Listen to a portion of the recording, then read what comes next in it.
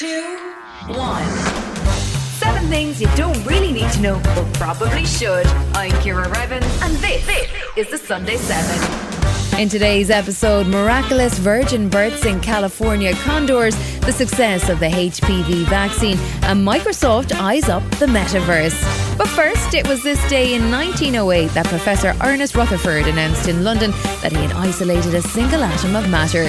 He found that the atom is mostly empty space, with nearly all of its mass concentrated in a tiny central nucleus, changing the study of physics forever.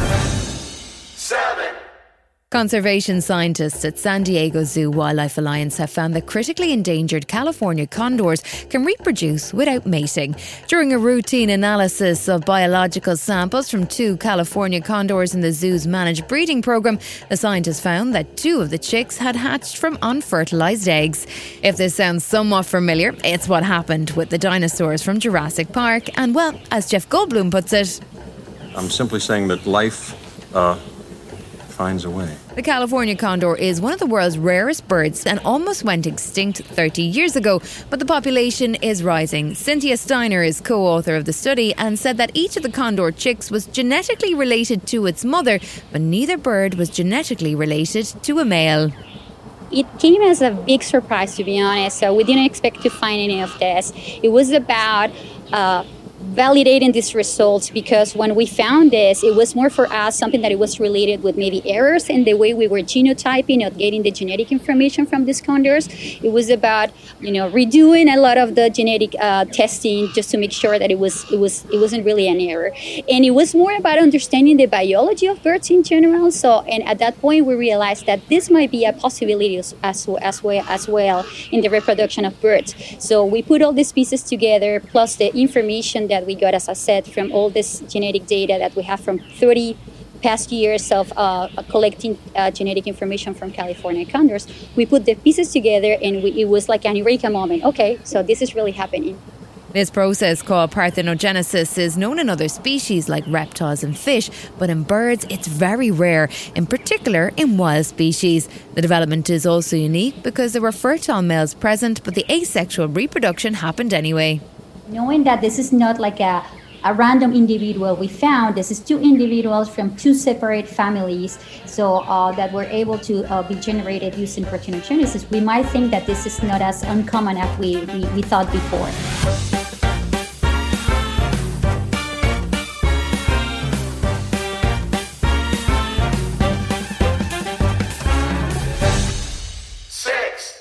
Astronomers have found hints of what could be the first planet ever to be discovered outside of our galaxy.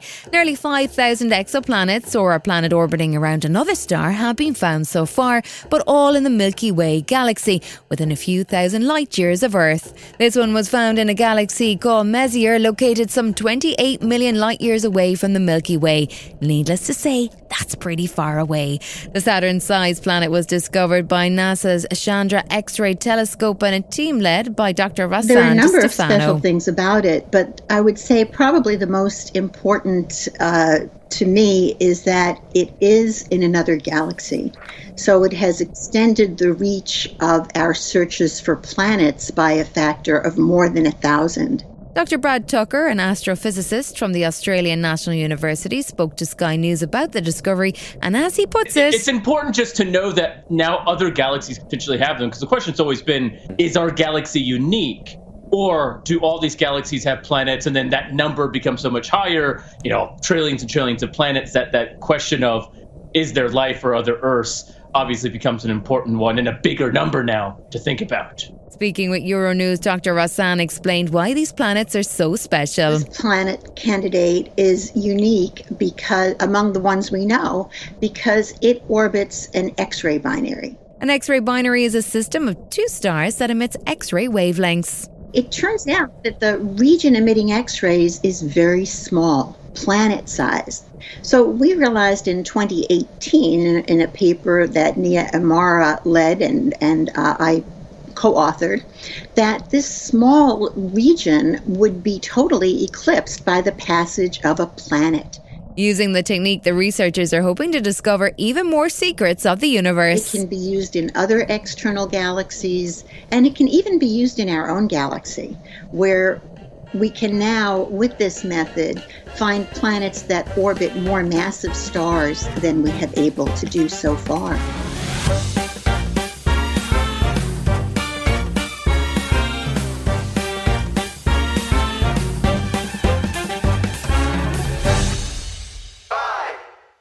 According to a new study, the human papillomavirus or HPV vaccine is cutting cases of cervical cancer by nearly 90%. Nearly all cervical cancers are caused by viruses, and the hope is vaccination could almost eliminate the disease. Kate Sangner from Joe's Cervical Cancer Trust talked to BBC Breakfast about the study. This study is just amazing. It's the first time we've got real-world proof, really solid evidence of the impact of the vaccine in reducing cases of cervical cancer. We've never had that really clear link demonstrated before. So hopefully what this is going to show is for teenagers, parents, people who are unsure about the vaccine, might have questions, that vaccines really do work, that the HPV vaccination can stop cervical cancer from developing in lots and lots of cases, and it's going to save lives, and that's just such an exciting thing. The researchers have said the success means that those who are vaccinated may need far fewer cervical smear tests too. Karis Betts from Cancer Research UK shared how the success could lead to screening changes. So cervical screening still remains important. As the vaccine gets taken up, more and more people are vaccinated, we might see changes to what the screening programme looks like. So that might be how often you go in or what the test looks like. But for now, it's still really important that if you're invited to cervical screening, to consider going. Cervical cancer is the fourth most common cancer in women around the world, killing more than 300,000 each year. 9 in 10 of these deaths are in low and middle income countries where there is little access to cervical cancer screening.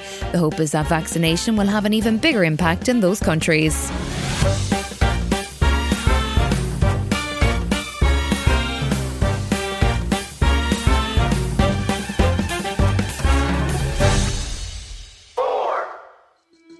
As world leaders gather in Glasgow for the COP26 climate change conference, research is showing that an Arctic feedback loop could catapult the world into a climate disaster.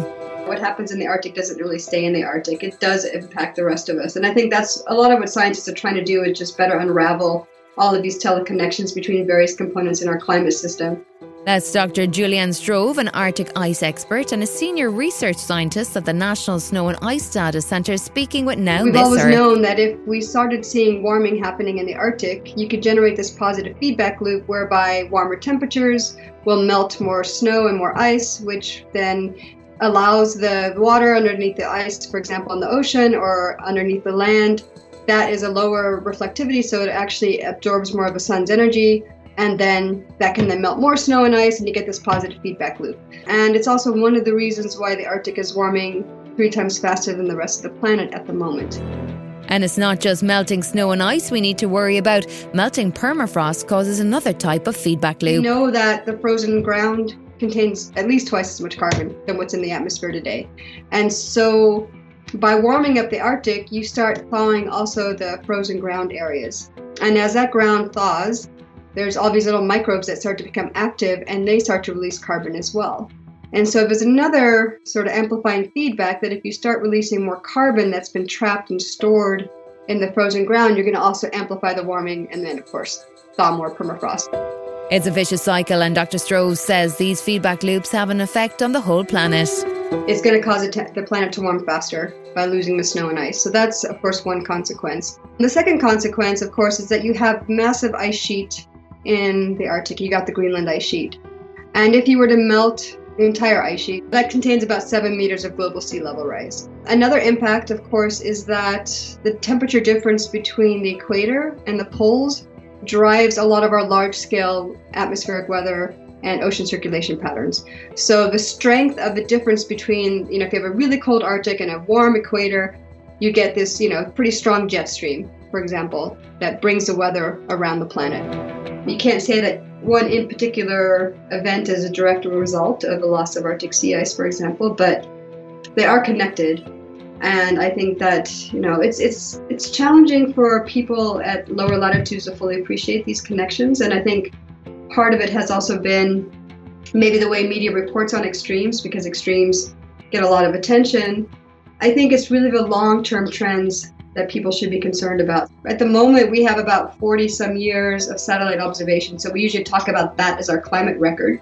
And that's definitely showing statistically significant trends in many different variables, depending on what you want to look at. If you want to look at air temperature, you want to look at Greenland melting, or you want to look at sea ice loss, those trends are real. Still to come on the Smart 7 Sunday Ireland edition, the World Health Organization sends Europe a COVID warning and Microsoft enters the Metaverse. Right after this. Planning for your next trip? Elevate your travel style with Quince. Quince has all the jet-setting essentials you'll want for your next getaway, like European linen, premium luggage options, buttery soft Italian leather bags, and so much more. And it's all priced at 50 to 80% less than similar brands. Plus, Quince only works with factories that use safe and ethical manufacturing practices. Pack your bags with high-quality essentials you'll be wearing for vacations to come with Quince. Go to quince.com/trip for free shipping and 365-day returns. Many of us have those stubborn pounds that seem impossible to lose, no matter how good we eat or how hard we work out. My solution is PlushCare. PlushCare is a leading telehealth provider with doctors who are there for you day and night to partner with you in your weight loss journey. They can prescribe FDA-approved weight loss medications like Wegovy and Zepbound for those who qualify. Plus, they accept most insurance plans. To get started, visit plushcare.com/weightloss. That's plushcare.com/weightloss. You're listening to the Sunday 7. Follow us for your weekday news espresso, or even try our Ireland edition. It's in all the usual places.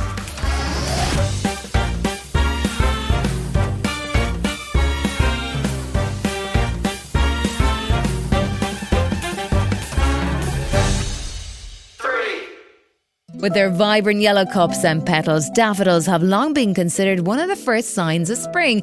But they're more than just a group of pretty flowering plants. They actually have super healing properties. Here's Natural History Museum botanist Dr. Mark Carney explaining how daffodils are being used to help Alzheimer's disease patients and why we need more of them. Alzheimer's is a disease where the brain gradually breaks down, causing various cognitive and behavioural problems, even death. One of the drugs that's helpful in relieving the symptoms is called galantamine. In the right dosage, it can help offset some of the changes Alzheimer's causes in the brain. Galantamine is named after Galanthus, the Latin name for snowdrops, because that's where it was first discovered. But galantamine is also found in relatives of the snowdrops, such as the daffodils.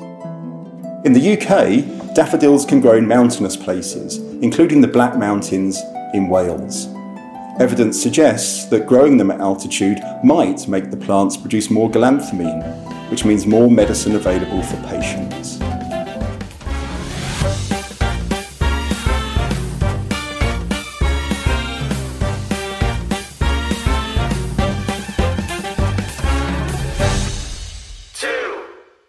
Today, every single country in Europe and Central Asia is facing a real threat of COVID-19 resurgence or already fighting it. The World Health Organization has warned that Europe is once again at the centre of the COVID pandemic. Dr. Hans Kluge, who's WHO's Europe director, spoke on Thursday.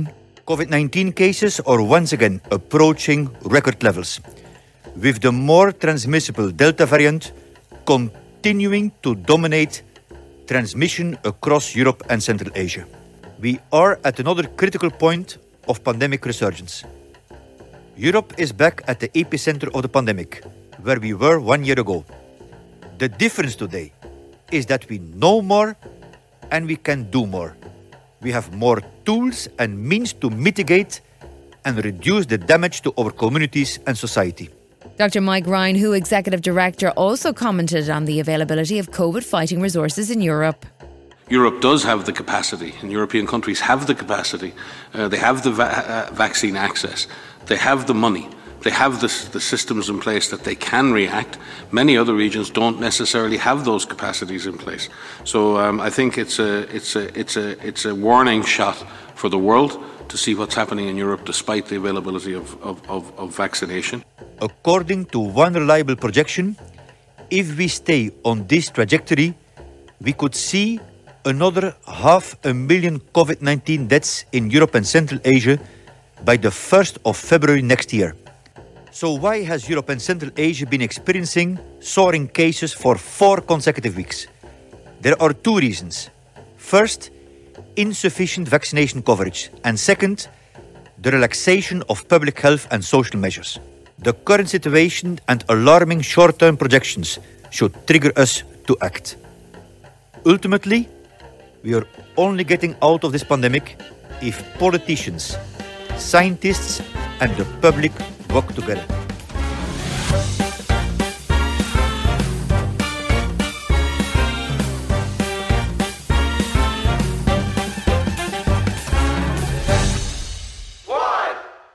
Last week, we were talking about Facebook's big rebrand to Meta, and just days later, Microsoft announced that they too would be entering the Metaverse race with 3D avatars and immersive meetings.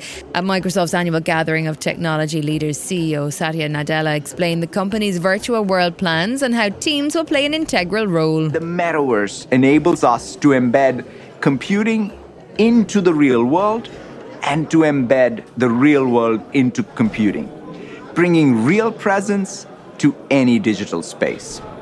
For years, we've talked about creating this digital representation of the world, but now we actually have the opportunity to go into that world and participate in it. What's most important is that we are able to bring our humanity with us and choose how we want to experience this world and who we want to interact with. Microsoft is bringing Mesh, a collaborative platform for virtual experiences, directly into Microsoft Teams next year.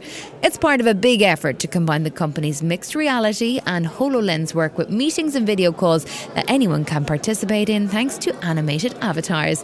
Despite the hype around the Metaverse, Microsoft President Brad Smith is taking a careful and measured approach to the new technology and shared his thoughts with Reuters. The cloud is ubiquitous. I don't know whether the Metaverse will be equally ubiquitous, but at this point, I think what really matters is that we focus on making it useful and helpful for people in their lives. The one thing we cannot do is just move forward to the Metaverse without cleaning up the problems that exist on the internet today and without learning the lessons from that work to build a Metaverse that is safer, more secure, more private, more respectful even of humanity's needs. I think right now we're all talking about the Metaverse as if we're entering some new dimension.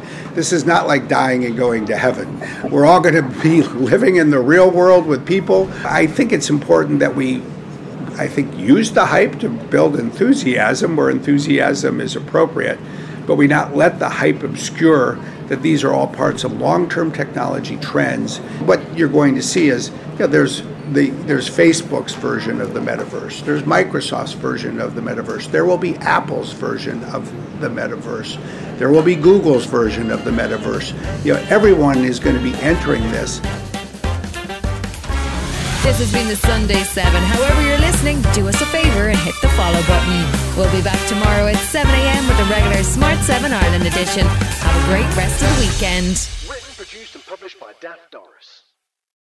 Hi, this is Ciara from the Smart 7 Ireland edition. Just to let you know, we're pausing this podcast from Friday the 25th of August, but you can still get up to speed in just 7 minutes if you search the Smart 7 and catch up with our UK edition. Thanks for listening.